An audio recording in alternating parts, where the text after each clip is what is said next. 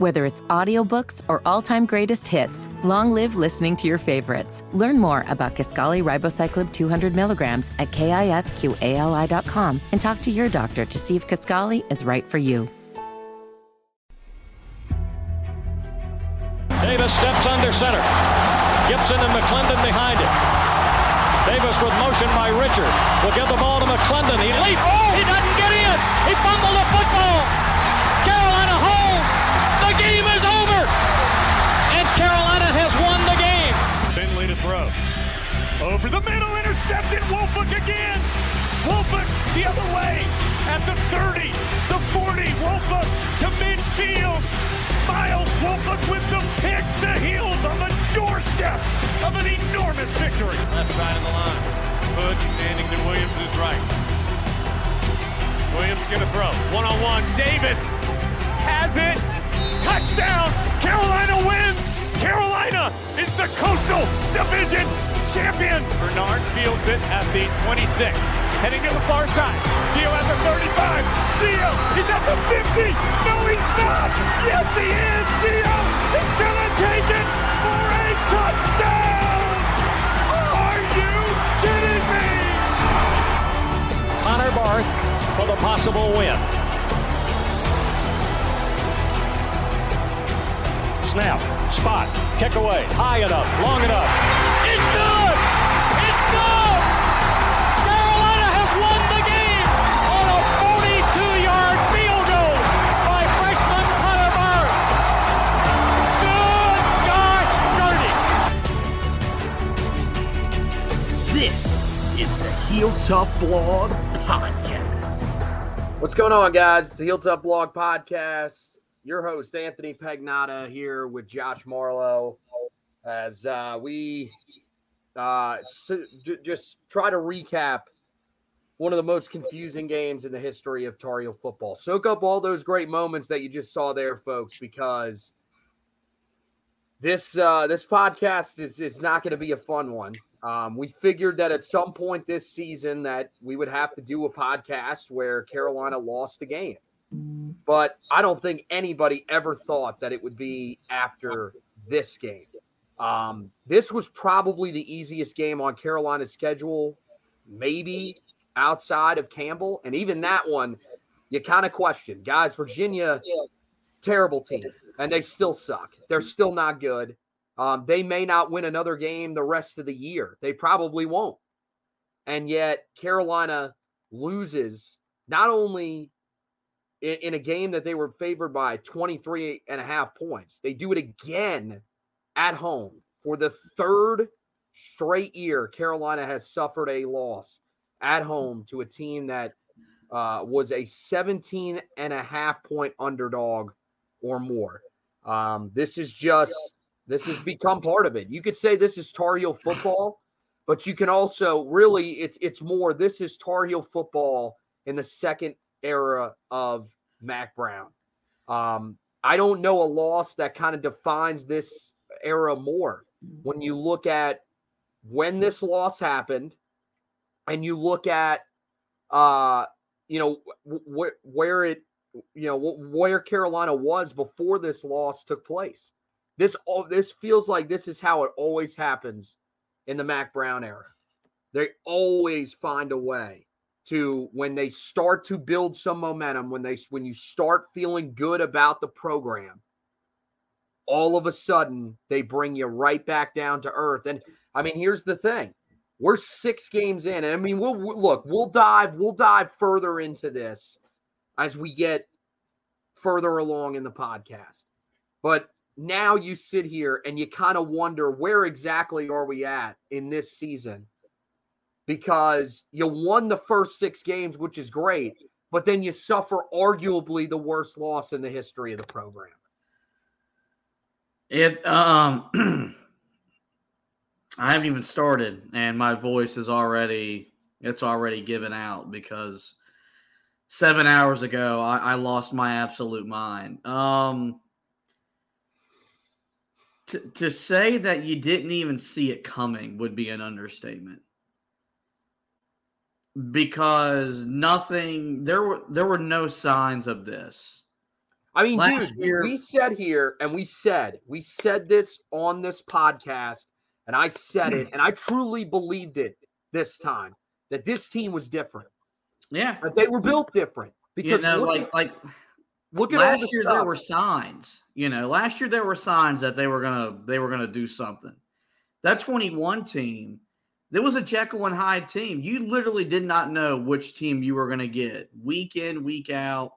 It didn't matter really where they played, whether they were at home or on the road. That 21 team, it was a roller coaster from the word go. And so, and when you look at the turnaround for Florida State and Mike Norvell, his 2 wins against Carolina in the COVID year in 20 when they beat a top 5 Tar Heel team. Of course, COVID played a big part in that because only 2-3 conferences were playing at the time. And then the next year, you could really point to that to why. That saved his job. That saved his job. He was going to lose his job. And that's where Tony Elliott was at too. Nobody saw this coming on Saturday because there had been no signs of it. And I don't want to sit here and say, that I knew we were in for that. But when Virginia got the ball to start to, and they just waltzed right down the field and scored like it was nothing. And there was no resistance from Carolina's defense. There was just, it was easy for an offense that has struggled to score the ball all year long. They walked right down the field on us. We should have known. But the problem is as bad as Carolina played. Hang on, you got to go because my voice is. They're killing me. They're taking my guy out here. I mean, no. What you're saying is right, and that was one of the biggest things we were going to talk about. As bad as Carolina played in this game, they got the ball twice in the fourth quarter with a chance to win the game. And look, man, I'm right there. I'm right there with everybody. I thought that holding call was pathetic. The amount of times that I saw that replay, I did not see a holding at any moment. That is literally blocking. The ACC refs, you need to learn. You need to take your head out of your ass and learn what the difference between blocking and holding is. The past 2 weeks, I know that Carolina, most of them were deserved against Miami. Past 2 weeks, the officiating has been terrible. There's no way around it. But that's not the reason that Carolina lost the game. This shouldn't have even been a game. Yeah, look, you're talking about, you blew a 10-point lead. You blew a 10-point lead at home. So the second straight year that you lost to a team that was a 21.5-point favorite or worse, or that you were a 21.5-point favorite against or better, you found a way to blow a double-digit lead in both of those games at home. And Mack Brown, dude, look, I'm going to try not to be that mad at him. There were 2 quotes that really got me, and I'll save the other one for later. But this one, I could not believe that he actually said this. He basically said that, well, the crowd wasn't as good as it was for Miami against Virginia. What do you expect, man? The team's the team that you're playing is 1-5. It was fall break. Of course it's not going to be exactly the same. But you can't use that as an excuse. That's not the reason your team lost this game. Well, and look, Come on. I know where you're coming from because you don't want to be mad at Mac. And look, I'm going to say this as the dude that when he got hired, championed the hire, paraded about it. You and I literally argued about the hire. But the reason why this happens is because the mentality, as much as he's changed off the field. Look, our facilities are as good as they've ever been. The money in the program is as good as it's ever been. Fan engagement is as good as it's ever been. Keenan is filled literally every Saturday. Look, people were complaining about the other night. I don't know about you. I did not. I've seen really good Tar Heel teams where the crowd for a game like that would have been just horrendous. Yeah, no matter how good the team is. I thought it was good the other night. As much as he's changed off the field, which was important. Carolina's off-field culture needed to be changed. It still doesn't matter if you don't change the on-field mentality. And when you look at the losses this program has suffered in his second stint that virtually make no sense. In college, I'm going to blame the head coach before I blame the players, because that's just the way it works. In professional, you're getting paid, which is what he wants. He said that. You're getting a paycheck. You're getting paid to play. So if you don't play well, I'm gonna complain at you first. And the biggest thing is that there was never a sense of urgency from him as the head coach. I've got to do something to get my team engaged. And I got to do something to get my coaching staff engaged. And I thought maybe when he kept him in the locker room until about 2.5 minutes to go, maybe that was going to be it, because sometimes you need that. We saw it all the time when Roy Williams coached Carolina basketball. It was almost like they tracked that, especially his last year as the head coach. How late were they in the locker room? I thought, okay, maybe they got into him. You get up 10 and you think, okay, now we're going to put the game away. There's not that killer instinct. And to me, that starts at the top, and it works its way and it permeates throughout your team. And, to do this back-to-back years to a head coach that was virtually pretty much, if you did what you should have done to them, was going to get fired. It was probably going back to engineering school, because the guy in Clemson who mentored him, he ain't in great standing either. Like, this guy was on the verge of being out of the coaching profession more than likely. And you saved his rear end because you can't beat a 1-5 team at home. And that's the thing that kills me. That's the thing where I'm going to defend this fan base, where I'm going to come to the defense and say, I don't blame you if you don't show up. I don't blame you if you don't get invested, because you get invested, you spend the money, you buy the tickets, you buy the gear to get that. Like, Tar Heel fans deserve better than that. And I would have never thought I'd said about Tar Heel football, because this is a program that's never won a national championship, that hasn't won a conference title since 1980. It deserves better than you losing at home 3 straight years as 17.5-point favorites or more. We deserve more than that. I'd like to think so. I mean, look, my thing about it is that if you're not willing to suffer through it, then you shouldn't be a fan anyways. Like, this is just part of it. We've learned from the other teams that we root for. Like, being a Mets fan is suffering. Being a Knicks fan is suffering. Being a New York Rangers fan, for me, is suffering. Like, you just deal with it. Like, it just is what it is. Like, you still go to the games, you still support your team, but at the same time, like, and we talk about this every year whenever, it's really just whenever the two big teams lose. Everybody wants to get into the conversation of, you need to back the team, you need to support the team and everything like that. That's fine. And I do. I truly do. And I'm on here and I'm talking about them. And I mean, look, I love this football team. But at the same time, man, it's okay to be angry. It's okay to be despondent about the fact that this team just cannot seem to get out of its own way. That's the thing that sucks. This is not a team that just can't get over the hump and can't beat, can't win the big games. No, this is the team that finds a way to lose the nothing games to opponents that suck. And we do it every year now. Like, dude, what kind of program is this? What is this, Habitat for Humanity? We're giving people their jobs? Like, this is unbelievable. Come on, man. And I mean, look, you said it's on the coaching. I get it. You have to place a lot of it on the coaching. And we'll get into the actual strategy of the game here in just a second.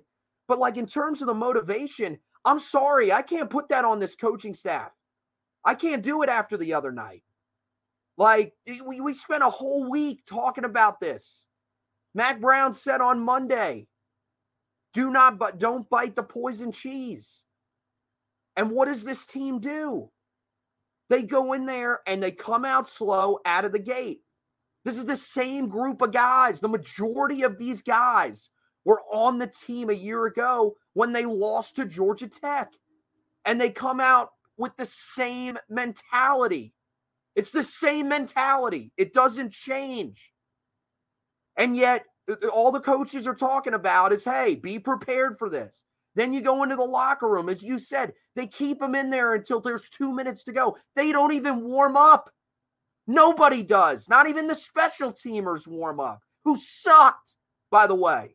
Outside of the kicking game, the special teams were horrible. And yet, they come out, they start the second half, and then once they get a lead, all of a sudden, it's back to the same thing. Like, I just don't get it, man. They can't get out of their own way. It's the mindset of these guys. Oh my God, man. Come on. Why do we have to do this every year? It doesn't make any sense to me, no matter how many times you run it back in your head, how this team lost this game. And yet, we got to do this yet again this year. And I mean, look, we've talked about it. You know, it's not just the fact that the program is losing these games where they are heavy favorites. But now, I mean, since 1998, this program has played 6 games as a top 10 team, and they've lost the last 5. Every time they get ranked near the top of the country, they crumble. It's unbelievable. And you know, we'll go through the game now and really start to break it down. And when you look back at this game, the opportunities were there, and Carolina just couldn't come away with it. I thought Mack Brown was spot on when he said that this game felt a lot like App State. I thought that was spot on, because this felt like one of those games where you didn't expect to be in a battle.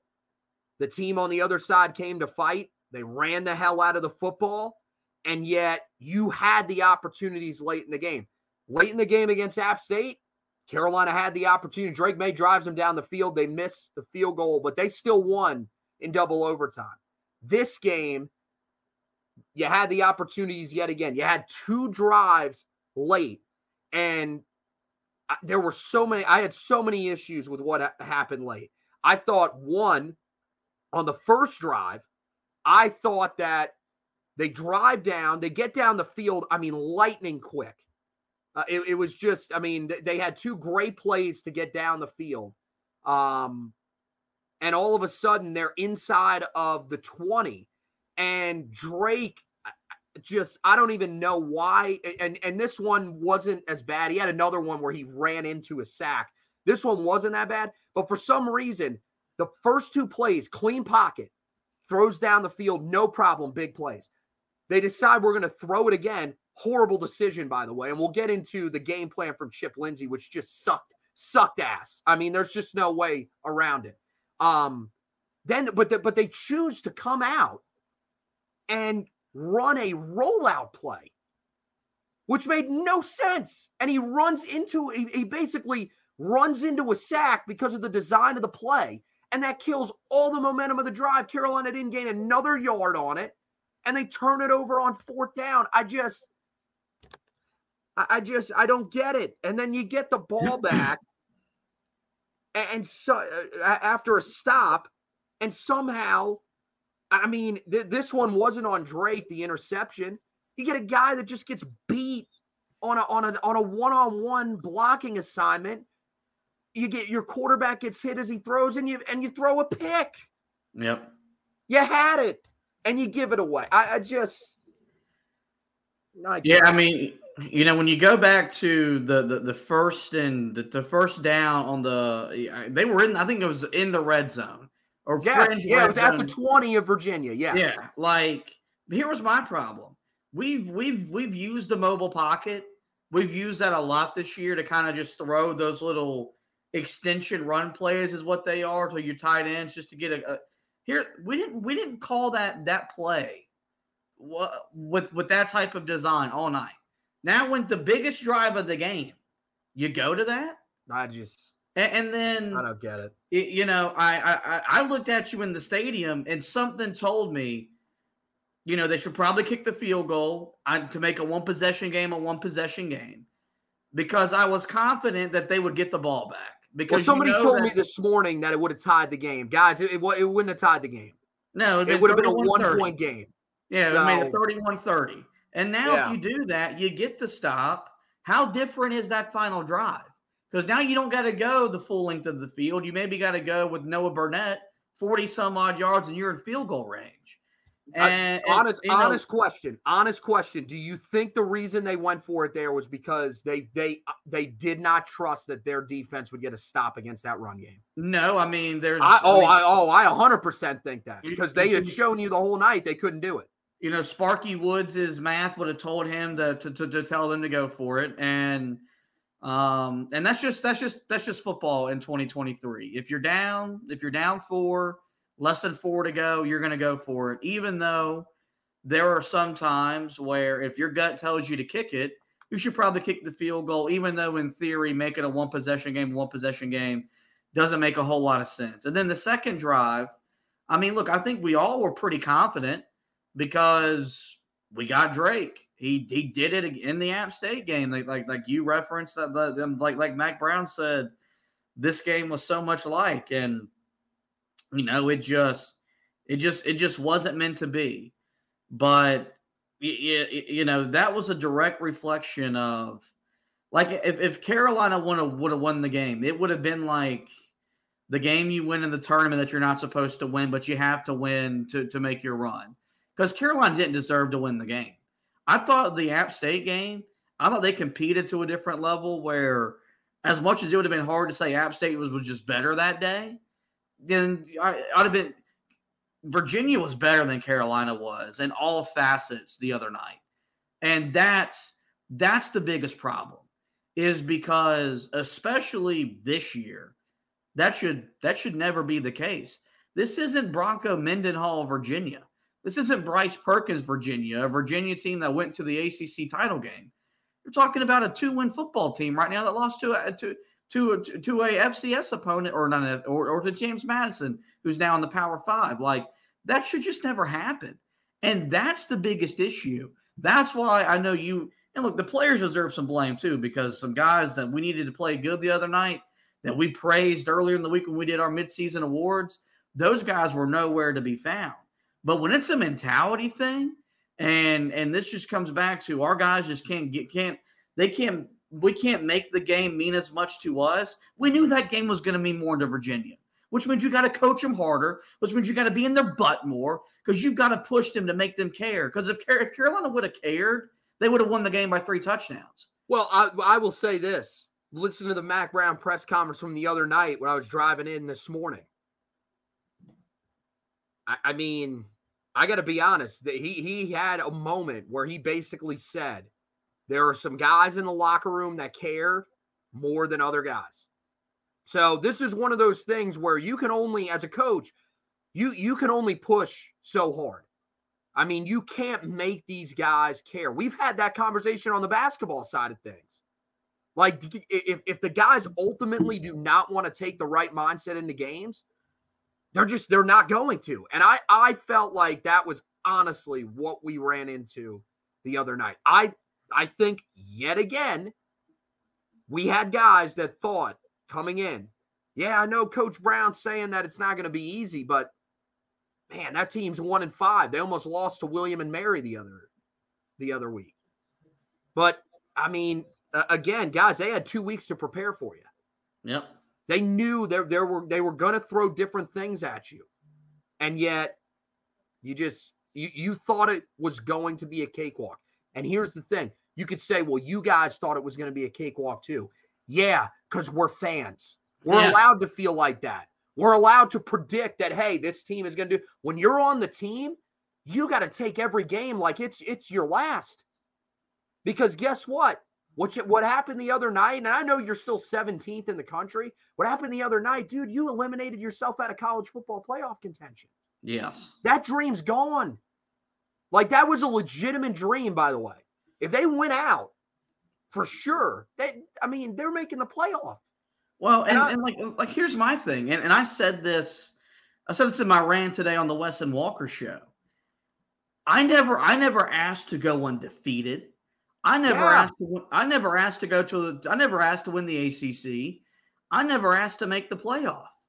All I ask you to do is to not lose these games, which I think is a reasonable ask as a Tar Heel football fan.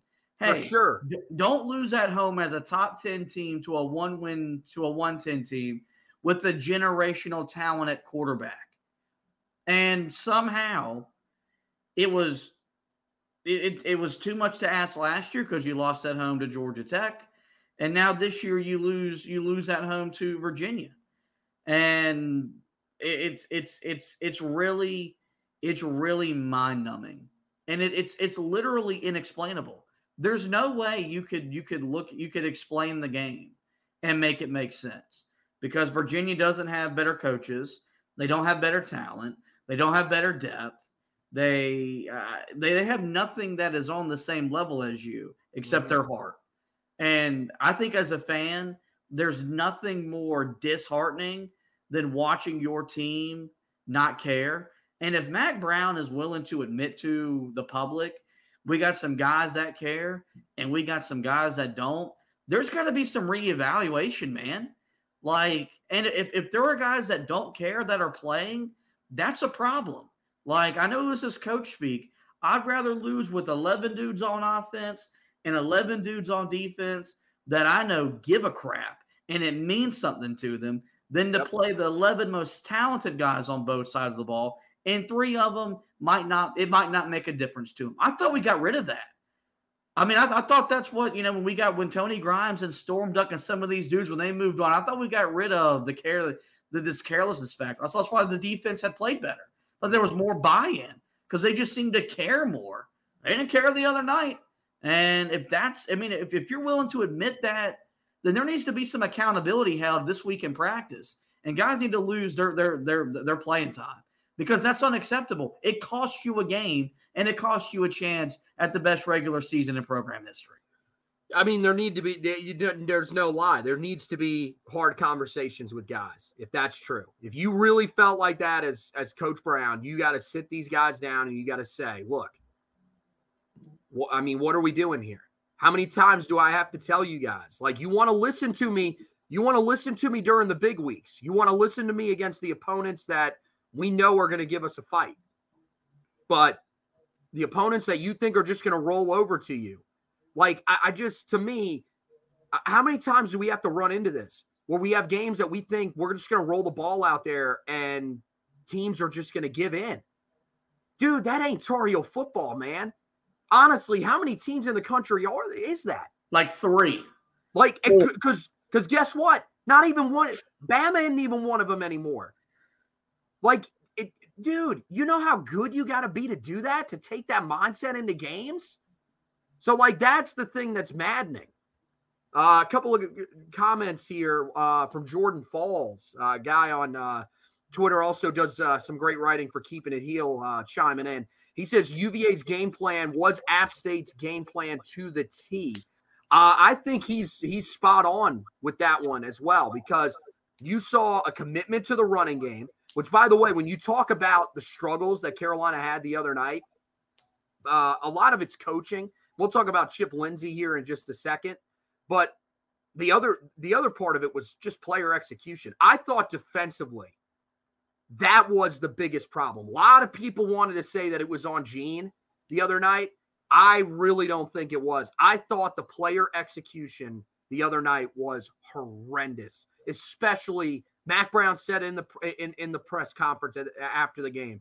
The front 7 at times was horrible. Now, I wouldn't say the front 7. I thought Cedric Gray and Power Echols both played pretty damn well in the run game in terms of reading it. Cedric Gray, I almost called him Cedric Eccles. Cedric Gray, he had 18 total tackles in this game. You can't really ask much more from him. But I thought that defensive front, especially the interior of that defensive line that we had praised so much in the last 2 games, was just Absolutely horrible. And they couldn't contain the edge either. I love Kamen Rucker, man. He's been playing his ass off. He's been rushing the hell out of the passer. Bo Atkinson did some good things getting after the quarterback at times the other night. These dudes, the one weakness that Carolina still has with their edge rushers is they cannot hold an edge in the run game to save their life at certain points. And it happened again the other night. Yeah, no, you're not wrong.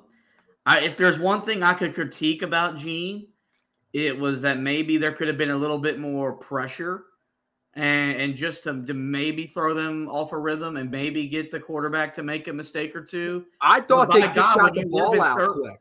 I really thought they just got the ball. They did such a great job of getting the ball out quick. Because here's the thing. When did they hit a deep pass? Is there one that comes to mind? Maybe there was late one in the fourth route. quarter on the crossing route. But here's the thing. That's when it. When it's 3rd and 2, 3rd and 3, virtually every third down, it's kind of hard. It's kind of hard to blitz. The way that Kamen Rucker did not impact the game the other night was disappointing because I felt like he was virtually unblockable going into the game. I felt like he could single-handedly win the game up front for Carolina. Well, that didn't happen. To be fair, I will say this. When you're that good, they're going to start doubling you. Yeah, but here's the thing. If you're that good, if you're that guy, you still impact the game. No, but that doesn't excuse Myles Murphy. Okay, sure, but it's on the other guys to step up. Well, and that's what I'm trying to get to. I'm trying to get there. Like, it doesn't excuse Myles Murphy getting moved around like he didn't belong on the football field. Travis Shaw, a guy that I thought at certain times this year has made an impact, nowhere to be found. Bo Atkinson has made some big plays. Consistency is where he needs to really improve because the other night he was just more inconsistent. That was the thing, is that it was an inconsistent effort across the board, which hasn't happened this year. They've been able to overcome the games where Kamen Rucker's been held in check because Kevin Hester Jr. or a Myles Murphy, a Travis Shaw, a Bo Atkinson, those guys step up and make the plays when Carolina needed them. That didn't happen the other night. And this defense, I mean, when it's playing at its the way that it's designed, it's a team defense. It's not just one or two guys. It's everybody doing their job.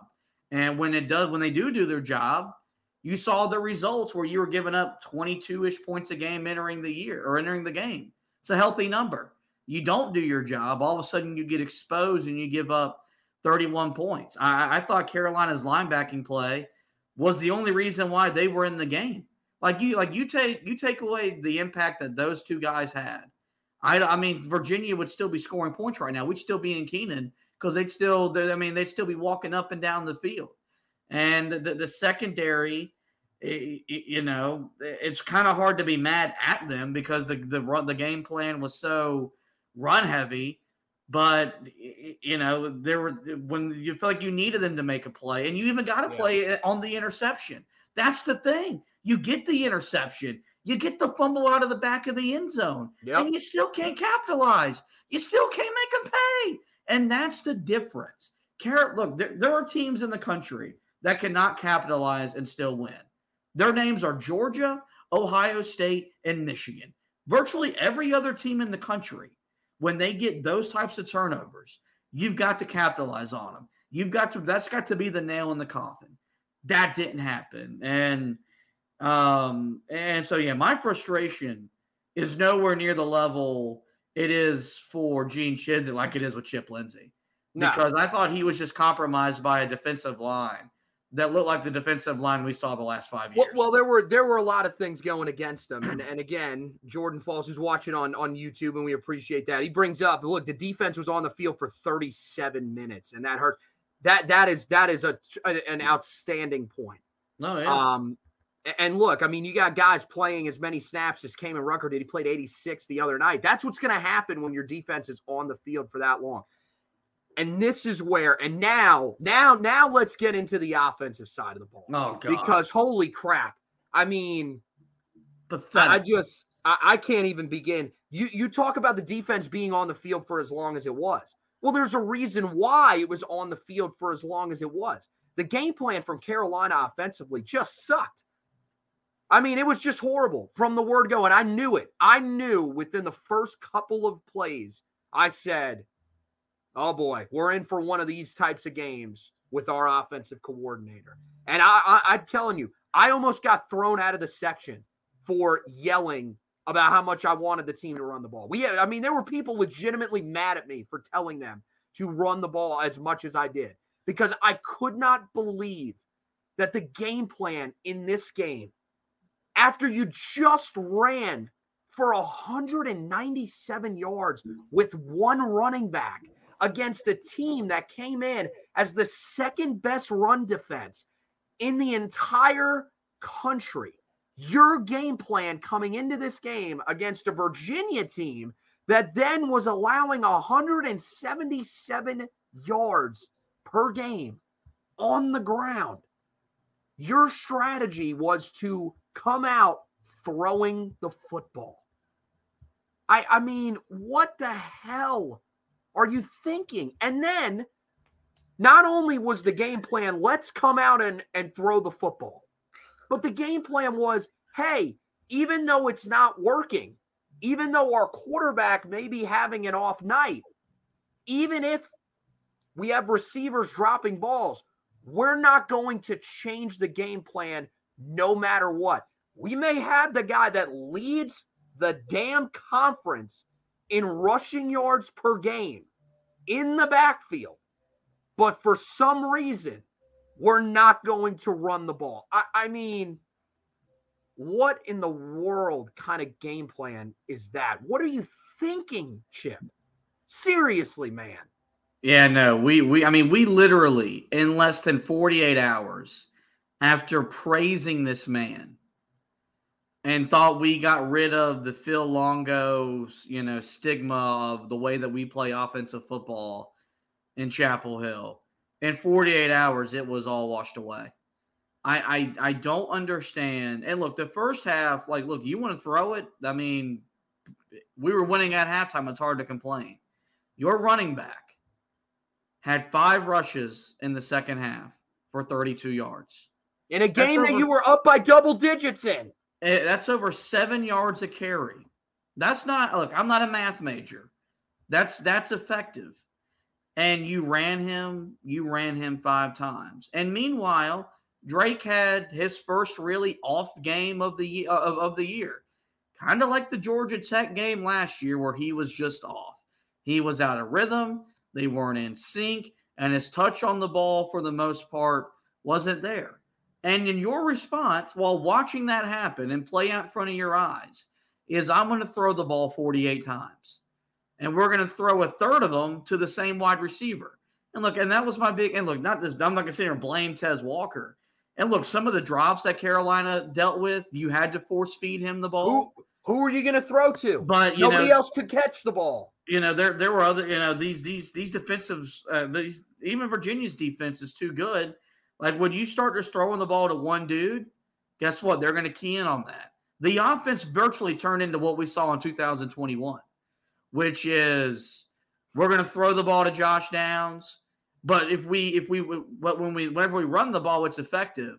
But we're not going to run the ball because it's just not as fun to do. It's not as sexy to do. I don't know how much freedom Drake May has in terms of changing plays at the line of scrimmage. Oh, probably not. But it's just college, at some point, and I know Mac took the blame, but Chip, dude, your MO is you want to run the ball. That's your MO. This offense is MO. It's ran its best when you've ran the ball first to set up the pass. And the thing was they could run it whenever they wanted to. It didn't matter the down. It didn't matter the distance. It didn't matter the quarter. When they wanted to run the ball, Carolina ran the ball. But for some reason, it's like they played from behind, word go. It's like the second they got behind, well, we got to throw it. No, you don't. You got to run it. And that's the maturity of this program and this coaching staff, where they've got to realize You can't panic, because when you panic and you basically threw your game plan out the window, because I'm not going to believe that they went into the game wanting to throw the ball 48 times.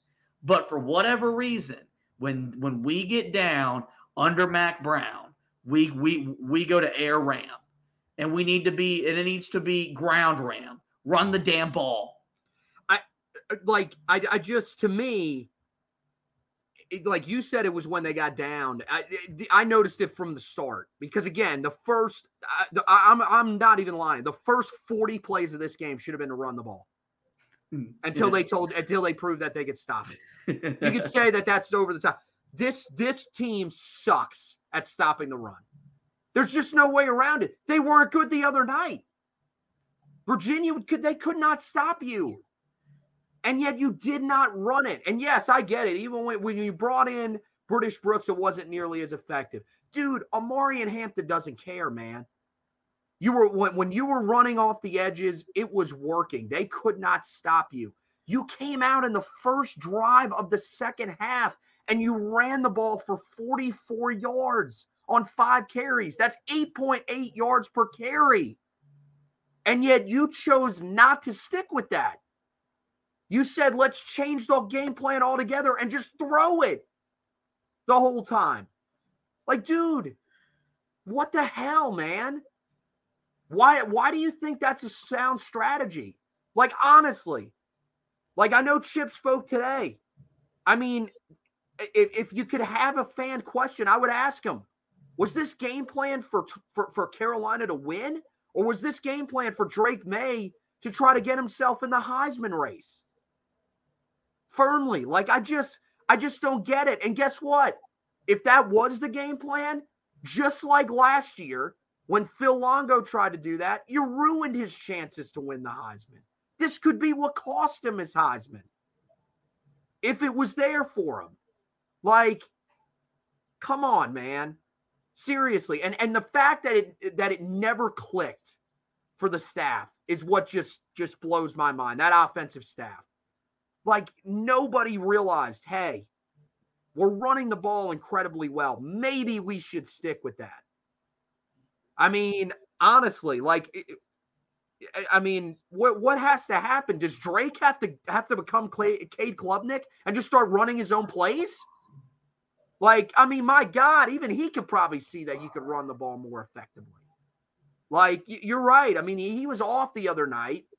But, like, we've seen that before. We've seen that at the NFL level. We've seen it with the best quarterbacks in football. If they're having an off night, what happens? The play caller changes things up and runs the ball to help his quarterback out. But no, our plan was, let's just eventually, this is what we've thought with him and with Sam at times. We're just going to keep running our offense that we have on paper here because we have some game plan where we want to throw it the whole night. We're just going to keep throwing the ball, and eventually they're going to settle in. No, don't do that. Use the running game to help your quarterback settle into the game. Like, it's just, and you look at the numbers, and Greg, I think was it Greg Barnes or Greg Hall from Inside Carolina earlier today, put up a stat and said, look, we talked about how we wanted to see, improvement from Phil Longo. He says here, arguably the biggest critique of Phil Longo has been his red zone touchdown struggles at Carolina and Ole Miss. His Tar Heel offenses scored red zone touchdowns at a 62.6% clip. This UNC squad has scored red zone touchdowns at a 58.8% clip. I mean, and that was a big part of the problem the other night. So, I mean, as good as you felt about where this offense was, I mean, I think it's an embodiment of this, of how you feel about this entire team. I mean, now you wonder, what is the play calling going to look like the rest of the year? It's to me, everything's back to square one. And you got to get back to what got you to where you were, which was running the ball and putting your guys in the best position possible to be successful. And I thought that was the thing the other night. For the first time this year, Chip Lindsey failed Drake May. He failed Omarion Hampton. He failed Tez Walker. He failed this defense too, by the way. For the most part this year, he has put those guys in advantageous situations, and we've seen them put their talent on display. And it's why Carolina was ranked 10th in the country. It's why their offense, despite the red zone numbers being what they were, was a much more efficient offense than it had been under Phil Longo. And so, you just got to get back to the drawing board, figure out what works, figure out what doesn't, and get back to calling. I mean, I always like to yell kind of sarcastically, call the touchdown plays, but call the plays that you know that are good plays. And by God, if we find ourselves in a tight situation on Saturday night and we're in the red zone, don't call a play you haven't called all night long. And that was the thing. It was like on both sides, they overthought everything. They overcomplicated the game. And that's one of Mac Brown's quotes, is that football is a simple game complicated by men. The other night, his coaching staff, they complicated the game. They made the game harder. And it came back to bite Carolina. And one of the most, gut-wrenching, defeats that we've seen. And the problem is that, you and I have been in that stadium twice, less than a year, and walked out of there puzzled after home losses to Georgia Tech and now to Virginia. We were also there for Florida State, where they were a 17.5-point favorite too. Maybe it's us. But like even that one, there's the thing where Mac can't beat Florida State. We knew that Florida State team. That was a big number. But like these last two, and like that 21 team wasn't special, man. That 21 team, arguably the biggest disappointment in the history of the program. This one, these last two. You and I have driven home after watching Carolina lose a national title game and weren't as despondent as we were the other night. I said this today on the air. I was afraid to go to bed because I thought I was going to dream about the loss because of the way my brain works. That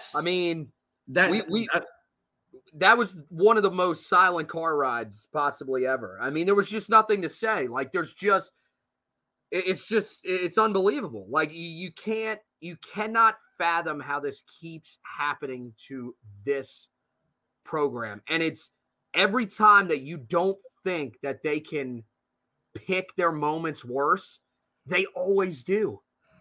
Again, it goes back to what we said at the start. If some of you guys weren't with us, nobody thought this would be the game. We were talking with Wes Bryan, who hosts, with Wes and Walker. He was in there with you the other day. Walker was at a wedding. And I come in there and he says, what would you guys do if you lost to Virginia? And I was like, look, man, I think there are 2 games on this schedule remaining that you cannot lose. Every other game, you could, okay, whatever. It was an off night. Rebound from it. This was one of those games you absolutely could not lose. And look, we can get into this discussion, and I think it's the perfect way to finish the show.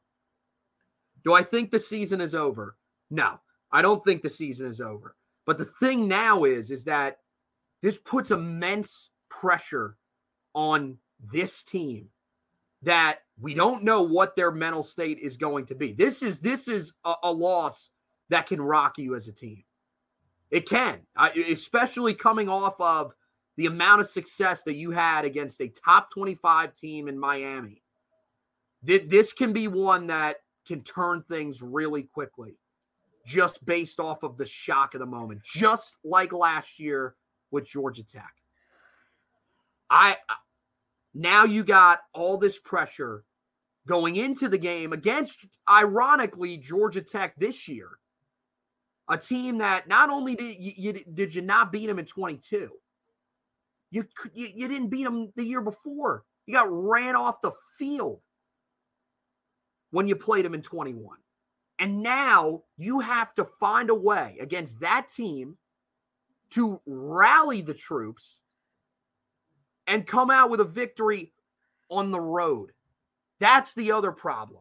You could have lost, if you would have lost Syracuse, if you would have lost to Miami, you had home games to follow that where it would allow you to be in your own bed, your fans behind you, to try to recover from it. Now you got to go on the road against a team that's owned you for the last 2 years and find a way to win that game. So, like, in my mind, do I think that it's done and over with? No. Do I think Carolina could still have a really special season and reach double-digit wins? Yes, it's possible with the team that we saw the first 6 games of the year. But at the same time, yeah, there's that thought. There's that thought in my mind of, is this team going 7-5? It's possible. I mean, you know, I'm definitely the more critical of the two and the one that's going to keep it a buck. I don't know how they recover from this. They couldn't recover last year. You're going to a place on Saturday that you've only won in Bobby Dodd Stadium twice since Mack Brown left the first time. Unbelievable. And I know Georgia Tech they lost to Bowling Green. They've got one of the best quarterbacks in the conference. They're going to play hard. It's not going to be easy. And look, I know Clemson isn't good. You couldn't beat Virginia at home. You expect me to believe you can go into that environment and win?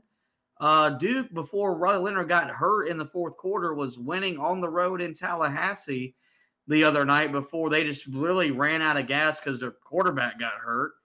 That game's not going to be easy in a couple weeks. They've got the best front seven you might see all year long.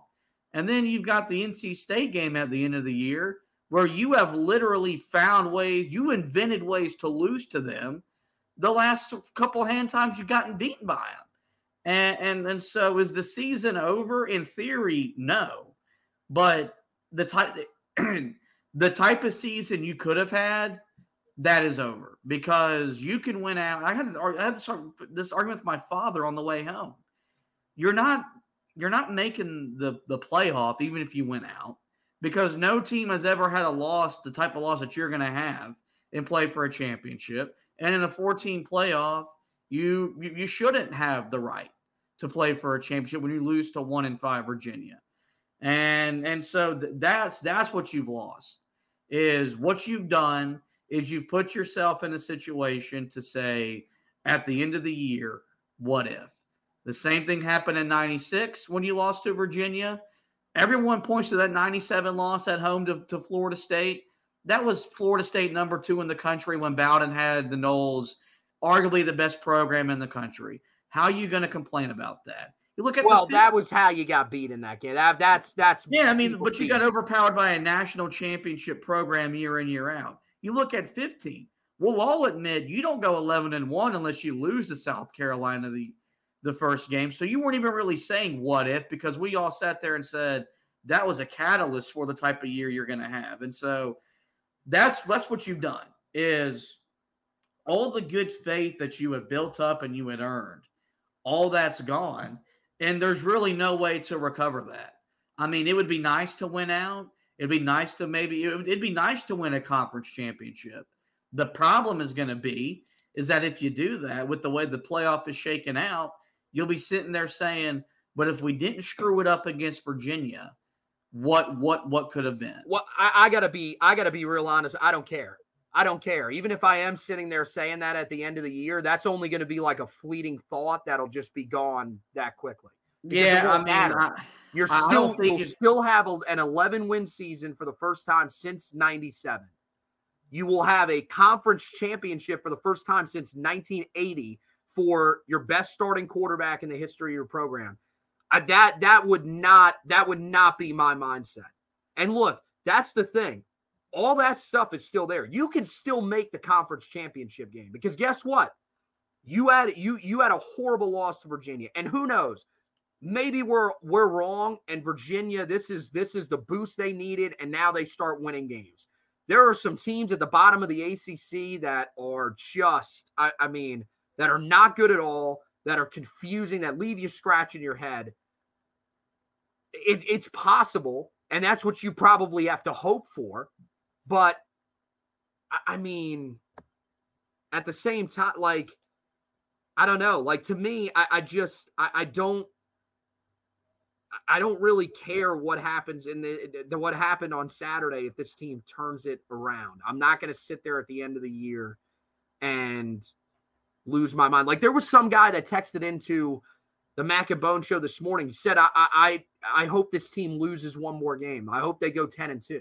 And it's like, no, but you can still, like, if you win out and you make it to the ACC championship game, then I mean, you're not going to be sitting at the ACC championship game saying to yourself, well, man, remember that game with Virginia? Like, look, I get it. Louisville, a lot of people think Louisville is this great football team. Guys, Louisville lost to Pittsburgh, who is not good at all either. It's going to be hard, though, it's going to be hard to project forward with them not losing when you lose at home to Virginia. Well, and you know what? That's a great point. I want to believe that the team can go and turn it around and somehow reel this and be 11-1. That would be great heading into the ACC championship game. That would be phenomenal. But to me, at this point, and I mean, we said this heading into the game the other day.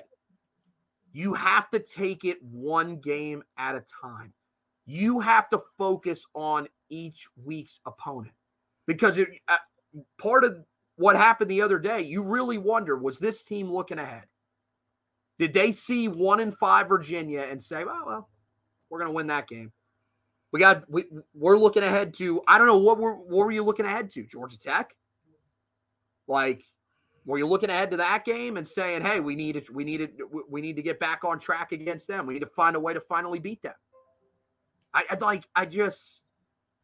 The mindset of this team, we're going to find out about this team, because here's my thing. I talk so much about the fact that you needed to learn from last year for Saturday's game.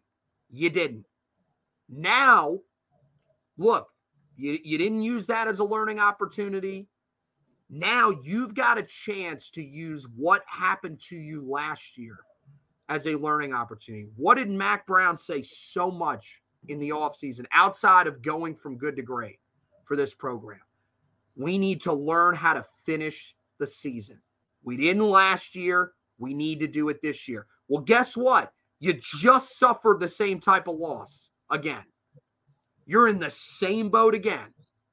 How do you respond? Because you got Georgia Tech now. We're going to find out. I think and look, when people were responding to my tweet the other night after the game where I said that everything that you did in the first 6 games is gone. In terms of making the ACC championship game, it is not. That's true. In the standings, it's not. In terms of the momentum of the program, that's where I'm at. This game that they play on Saturday night is, I mean, an absolutely massive game. Because if they lose 2 in a row, how is this team regaining their footing? I just, to me, if that happens, I don't see a way that they find their footing again. And that could lead us to the discussion of if this team finishes 7-5, even if they finish 8-4 and go to a bowl game and lose, you're then sitting there having the conversation of what do you do with Mack Brown? You can't let this snowball. You can't. In years past, you've done it. It's time to show. We've talked about how different you guys are this year. Well, guess what? You may not have looked different the other night, but you can sure as hell look different on Saturday if you come out with a response on the road at Georgia Tech and find a way to win that game. And God forbid if you could do it by double digits like you were doing against all Power 5 opponents before the other night. That would be amazing. But just please find a way to win the game. That's all I'm asking. That's all I'm asking. Anything else? All right. Perfect way to wrap it up there, guys. We want to keep hearing your comments. Please let us know in the comment section. Really appreciate everybody. Jordan Falls, we see you. Greg, Norman as well. We talked about that earlier. Make sure, Greg, if you weren't in there, you go back and check that out. We did talk about them going for the 4th and 12 instead of kicking the field goal. There's so much to talk through, guys, and we hope we did a great job of venting and giving you guys, sort of a little bit of our opinion on what we thought of the other night, giving you a space to air your opinion out from the other night. So we appreciate everybody that tuned in here tonight. Make sure that you guys are keeping an eye out. We'll be back, of course, later on this week, either Thursday or Friday, to preview the game against the Georgia Tech Yellow Jackets. Meanwhile, on the website, you guys can check out the recap from this game. We'll have the stock report that'll be going up here sometime in the midweek here, either tomorrow or Wednesday, to tell you who's trending up, who's trending down, heading towards that matchup with Georgia Tech. And then we will keep you guys covered, of course, with anything that's going on the recruiting side of things for Carolina. If you didn't see it at the end of last week, Carolina did find out that their final target in the 2024 recruiting class, as of right now, there could be one that jumps on here at the end, but their only current target in the class that is uncommitted in Leroy Jackson, the 3-star defensive lineman. He is going to announce his commitment on November 4th at 12 p.m. So we have an article up there about that. Find out where Don Callahan of Inside Carolina thinks that the Tar Heels stand with that. He did tell that to Grant Hughes of 24/7 Sports in an article recently. So make sure you go back, check all that stuff out on the website. Meanwhile, on the basketball side of things, Josh is going to be getting you ready here for the start of basketball season. Carolina basketball right around the corner, just a couple of weeks away now. And, we are definitely excited.